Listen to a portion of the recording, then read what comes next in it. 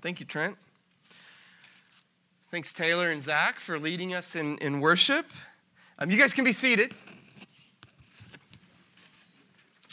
We are just plugging along in the book of Ephesians. This is our third gathering. We're still in chapter 1, but we're moving at a pretty good pace. Before we jump into this text, let me pray for us. Our Father, it is good to pray, to praise, to pray, which is what we've been doing. It's what Paul does in this letter. He begins by offering up a blessing, but he begins by praising you. And that praise is followed by prayer. We want to be marked as a people, we want to be a people marked by those two things as well. And so we ask for your Spirit. We ask for your grace. We ask for your help as we try to understand your word. And we recognize that apart from your Spirit, nothing really happens to us. We may learn something interesting, but we're not changed. We need you to be changed. And we want to be changed, to be made more in the image of your Son, Jesus. And so we ask that our time together would be to that end, for your glory. And we pray these things in Jesus' name. Amen. Okay, so when I was in 7th grade, my family moved from the Midwest to South Texas, San Antonio. And it was a different culture. 7th grade is just kind of a tough time to move in general. And so what we did as a family, we bought a tent and we began camping, exploring Texas state parks. And our first venture was to Seminole Canyon, right on the border of Mexico. And it's basically the desert. And we pitched our tent, we spent the night, we were very green in all of this. And we get up the next morning, and my dad and my brother and I excitedly hit the trail there in the desert. And we start walking and kind of just wandering. We're on a trail, and then we decide to kind of veer off the trail.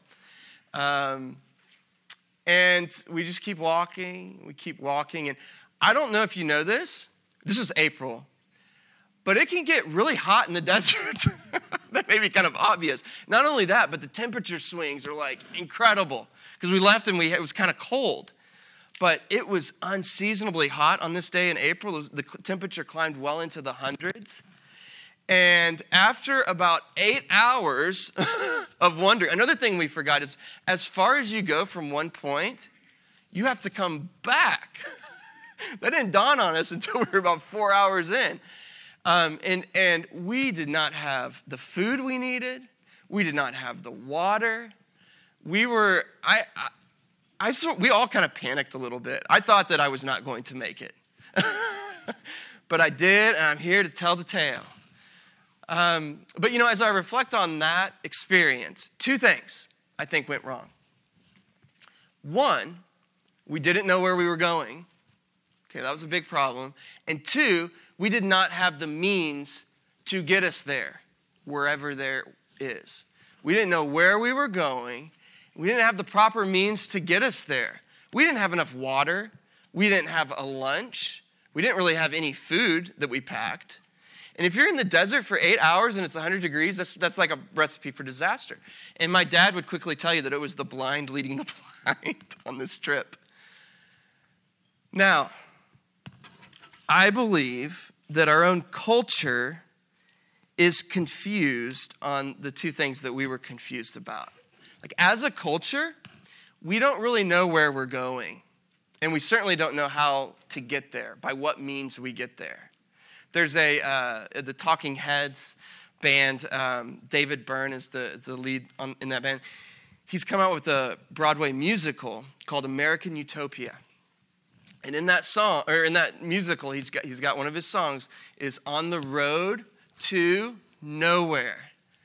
And it's a lively, upbeat song, but the content is actually pretty despairing. We're on the road to nowhere. And in fact, in the middle of the song, he's like throwing out cattle instructions, like, head them up, move them out, and making little cattle whoops. Like, we're on the road to nowhere, And we're actually like a bunch of cattle that are just sort of trotting obliviously to their slaughter. Like that's where it all ends for us. Just death. We're on a road to nowhere. Now, that's a problem. And the reason why we feel as though we're on the road to nowhere is because something we said last week, right? Paul begins this praise, and he says that in Christ, our lives begin with God. We were created for his glory. And not only do they begin with God, that he foreordained and predestined us from before the foundation of the earth to be his, but our lives are to be lived for God, to the praise of his glorious grace. It begins and ends with God. But our own culture is the opposite, right? It begins with us. We're all that there is. And the purpose of our lives is to figure out how to best serve us, the self, right? And that is problematic. That is not in tune with the way with the way God has designed the world. It's not what Christianity teaches us. And what Paul prays in this prayer that we just read is that we would know where we are going and that we would know how we get there. The two things we seem to be confused on. And it's significant because Paul's praying for the church at Ephesus. And you think about that. Like, how do we want to be a community that prays for one another. How do we pray for one another? The church at Ephesus is dealing with some pretty serious struggles. I mean, the early church was persecuted. They were not liked by Jews. They were not liked by Gentiles. They were under all sorts of scrutiny. We know that the church at Ephesus was, because of I mentioned this a few weeks ago, in Acts chapter 19, it's described that Christians from the church at Ephesus they're dragged out into the streets, and they're in the center of this mob riot that's mad at Christians for causing a downturn in the sale of idols in Ephesus. Okay, so they're getting persecuted. Christians are dying throughout the empire. Not only that, but like any church, inevitably members of the church at Ephesus are sick. They've no doubt experienced death within their community. So how do you pray for a church that's undergoing all of these difficulties that every church faces? Well, Paul's prayer is actually pretty simple. He prays that they would know. He prays that they would know where they're going and how they're going to get there. The two things that my brother and I did not know on that day in the desert, and our culture seems to be confused on. So, let's jump right in. Verse 15, Paul says, "For this reason, because I have heard of your faith," this is the reason, right? It's because of their faith in Jesus and their love toward all the saints. Now, did you see this? What he said, what he's happy about for the church at Ephesus? They've got the two things that we said are key for the church to see the power of God unleashed. Faith in the Lord Jesus, they got their gospel doctrine, but they've also got love for the saints. They've got gospel culture as well. And consequently, the power of God is at work in the church at Ephesus. And Paul is grateful that that's the case. Their faith and their love. And so so verse 15 or 16, he says, "I don't cease to give thanks for you, remembering you in my prayers, that the God of our Lord Jesus Christ, the Father of glory," this is verse 17, "may give you the spirit of wisdom and of revelation in the knowledge of Jesus." Put simply, Paul's prayer is that they would know Jesus. That they would know Jesus. And he expects it to be a supernatural work of the Spirit.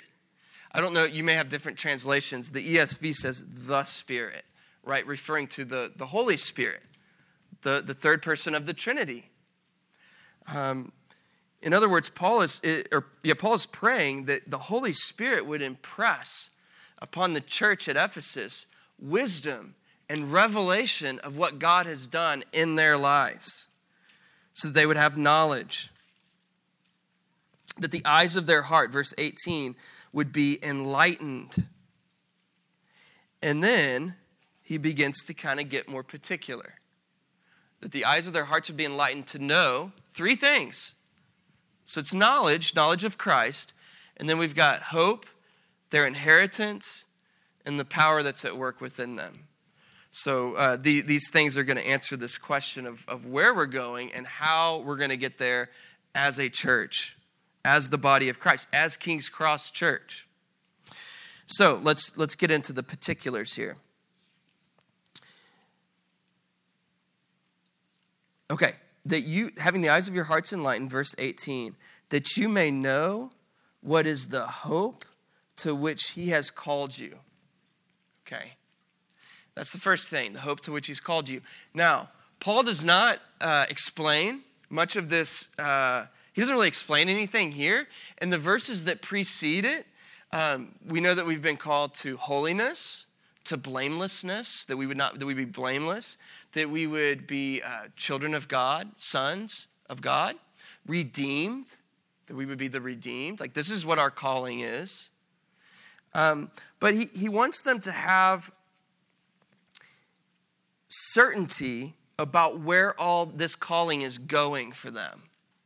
The word hope in the New Testament, the Greek word is elpis. And it's slightly different than our word hope. I'll give you an example. When I was younger, for whatever reason, I had this thing. I liked horses. I liked to ride horses. I thought it'd be so cool to have a horse and be able to just ride that thing wherever I wanted to go. But the problem for us was that we lived in a very suburban set. It was just it wasn't even close to being practical for our family to ever have a horse.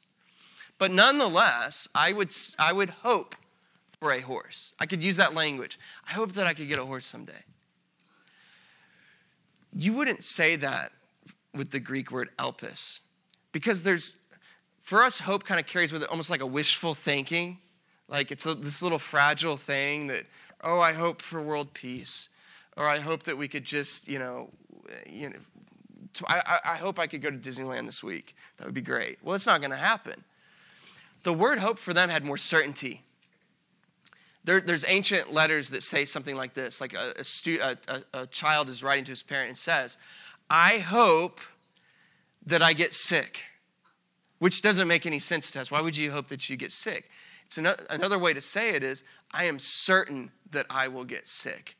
And when Paul says the word elpis, hope to which you've been called, he says, I want you to know the certainty of what God is doing in your life, that he is going to bring all of this stuff to completion, to fruition. Okay, but that's not the only thing. Next, what are the riches? This is again verse 18. What are the riches of his glorious inheritance in the saints? Right? If you got a letter from a long lost uncle, not even a letter from the uncle. Let's say the letter came from a lawyer. And you open it up and it says, "Dear so and so, your uncle has passed away, and he has given you as your inheritance $5 million," and just came out of nowhere. That would change your day, wouldn't it? Amen. I mean that would bring about quite the change in outlook. And what Paul says is, you need to know the inheritance that awaits you. It's so much better than $5 million. Because $5 million you can't take with you beyond the grave. $5 million can only buy things that are defiled, that perish, and that fade with time. But your inheritance, as Peter says in 1 Peter, is undefiled, imperishable, unfading, kept in heaven, preserved in perfection for you. For you. Now, notice that there's not a whole lot of explanation for these things that Paul, for the hope to which they've been called, right? We're moving towards, hope is something that stands ahead of us, right? We're moving towards unification with Christ. We're moving towards kind of a full adoption where we are our sonship in Christ is fully realized, we're moving towards all these things that lie ahead of us. So Paul prays that we would know that, where we're going in that regard. He prays that we would know the glorious inheritance that we've not obtained yet. Like it's not ours yet. It lay ahead. The third thing he prays is that we would know how we're going to get there. And that's what we see here in this remainder. Oh, and this is what I was going to say. These two things right here, he doesn't explain them because for Paul, he's relying upon the Spirit of God to awaken us to them. Because only the Spirit of God can do that. We don't know fully the hope to which we've been called. We don't know the glorious inheritance that awaits us. It's sort of like if you've ever been to it on a trip where you didn't know where you were going. You could say you're going to Europe for the first time, and you've got an idea of what Europe is like, but you're going to imagine the trip a certain way, and then you get over there, and it's going to defy how you imagined it because you've never been there. How could you possibly know? Paul is saying, look, the Spirit of God has to make these things known to you because you don't have an experience, you don't have a backdrop to understand these things fully. Okay, so how are we going to get there, though? How are we going to get to these glorious things and this hope to which we've been called? Well, it's the third thing that Paul prays for here. His power, the immeasurable, can't be measured, greatness of his power toward us who believe, according to the working of his great might. Okay? Let's keep going. That he worked in Christ when he raised him from the dead and seated him at his right hand in the heavenly places. Okay? Paul says you've got a power at work within you. Tomorrow, I'm actually going to a church in Birmingham, Alabama, to visit with other church planters. So that's going to require me to get on an airplane. And whenever I get on an airplane, as many times as I've been on an airplane, it's still amazing to me the power of that airplane. To be able to actually get itself, this heavy thing filled with people, to get it off the runway, up in the air, over and over all the day long, and stay up there for as long as it needs to get to the destination. That's power, right? We have incredible power with medical technology. There's medical technologies that can help sustain lives and help hearts that aren't working well or limbs that aren't working well. There is power all around us at work. But there's no power that can bring back the dead that we've created, at least. God's power can, and Jesus is an example of that. And Paul says, resurrection power is at work within you. The same power that created the world is at work in you, and this power that's recreating the world is at work within you, church. And look, not only did it raise Jesus from the dead, verse 20, it also seated him at the right hand of God in the heavenly places. So this power of God took Jesus from being at like the lowest point in human existence, right? Being wrongfully accused of crimes you didn't commit, and then enduring the shame of the cross, which was an excruciating death. But not only that, it was intended to bring about shame in the person. It was intended to strip the humanity from the person crucified. I mean, they didn't have any clothes on. It was a mockery of the person. The whole thing was intended to just make the person feel subhuman. So God came into the flesh and was brought down to that point, and then the power of God raises him up from the tomb, and not only that, raises and exalts him to reign over all things, to put all things under his feet. The feet that were nailed to the cross now have everything in submission to him. And he's bringing all things together. Think about this. Because of the incarnation, the death, the resurrection, and the ascension of Jesus, the dust of earth is on the throne of heaven right now. Like the unification of all things, of heaven and earth, is already begun in heaven. And Jesus sits at the right hand of the Father, ruling and reigning over all things. Okay, so that power is at work within us. But then look, let's keep going. That he worked in Christ when he raised him from the dead, seated him at the right hand of the Father, verse 21, far above all rule and authority and power and dominion, and above every name that is named, not only in this age, but also in the one to come. And he put all things under his feet and gave him his head over all things to the church. The church is his body, verse 23. The church is the fullness of him, of Christ, who fills all in all. So, again, Paul's prayer for knowledge, where we're going, the hope, the inheritance that awaits us, the power of God that's going to get us there. I have question marks here. There's a third thing that Paul says that's remarkable in this passage about where we're going. And it's there at the very end. God put all things under Jesus' feet and gave Jesus as head over all things to the church. The church is his body.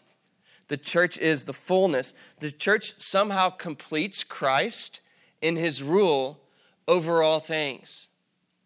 So where are we going as a church? We're going to rule and reign over the whole universe with Christ. That's an incredible thought. And it's actually what we were made for. When God created the world, he created people in his image. And the Hebrew word used for image is Salem, which literally means idol. It's the same word used for idol. So we are God's idols on earth. We are we represent him on earth in the sense that we are to be his stewards, his regents on earth, to steward his lordship and his dominion over all the earth. And that's what Genesis 1 says, that we have been created to fill and subdue and have dominion over the earth. Now, we hear that word dominion and we automatically think, postmodern man, woman does not like the word dominion. We equate it with abuse. But that's not it, right? What God has called us to is a loving stewarding of his creation and the extension of his creation, the extension of his work of organizing order out of chaos throughout the earth and beyond, even into the universe. That was kind of our original call, right? Let me try to illustrate this. I don't know if you saw The Lion King, the actual movie that just came out over the summer. It's pretty good. Anybody? Raise of hands. Lots of kids out there saw it. Well, I don't remember the dad's name, the lion. A little help? Mufasa. Yeah, that's what I wanted to say, but I wasn't positive. Okay, Mufasa is a king, and he's a great king, and he's teaching his son Simba about leadership and kingship, and what he says is it's not about you. It's a role of service, right? And as long as Mufasa is serving the lion land, things are well. But then Scar, for selfish reasons, assumes charge of the area. And what happens to the area? It just dies. The whole ecosystem just sort of dies, and everybody's starving and hungry, and the land is a wasteland, right? Because it has a bad lord. It has a bad king. And so that's kind of what the world is about. We rejected God's lordship over us, and as a result, all of creation sin has entered the world, and creation is sort of unraveling. But what God has done is he sent a king who was primarily not about himself, but about serving others, Jesus the Christ, to institute a new kingdom. But here's the thing. He's inviting his rebellious, self-seeking rebels back into his favor, and he's creating one people out of many called the church, and he's inviting them to fulfill the very thing that they were created to do, to rule and reign over his creation.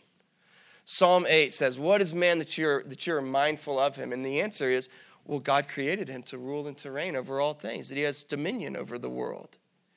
And if you want to experience what you were created to be, the church is the inroad to that. Right? That's what Paul is saying. That's our goal. That's where we're heading. It's to the rule and reign of all the cosmos, all the creation, with Christ, co-reigning with Christ over all of creation. Okay. And this is just the beginning of what Paul has for the church. He began with a blessing, with praise, and then this is a prayer. And he's also setting kind of the rhythm for the church as well in this first chapter. We praise God. It's what we've done since we've been here. We praise God. We pray. We praise. We pray. And so with that, I'm going to pose. We've made it basically through one chapter of Ephesians. Does anyone have any questions about anything we've covered so far? It's a lot to take in.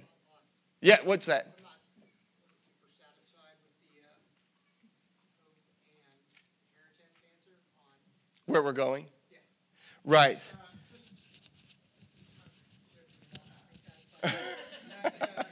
Maybe I want a more defined answers. But do you think there's when you refer to that, are there signposts or other things you think that kind of describe where we're going? Yeah. More than just kind of where the Holy Spirit illuminates. Right. Well, in some ways, the whole New Testament is trying to explain these things, the hope to which we've been called, the inheritance, and even the Old Testament, all of Scripture. It takes all of that to round out the answers on these things. But more immediately in the text, I think what Paul is asking for, it's some of the things that were mentioned in that first chapter. We're holy, we're blameless, we're children of God.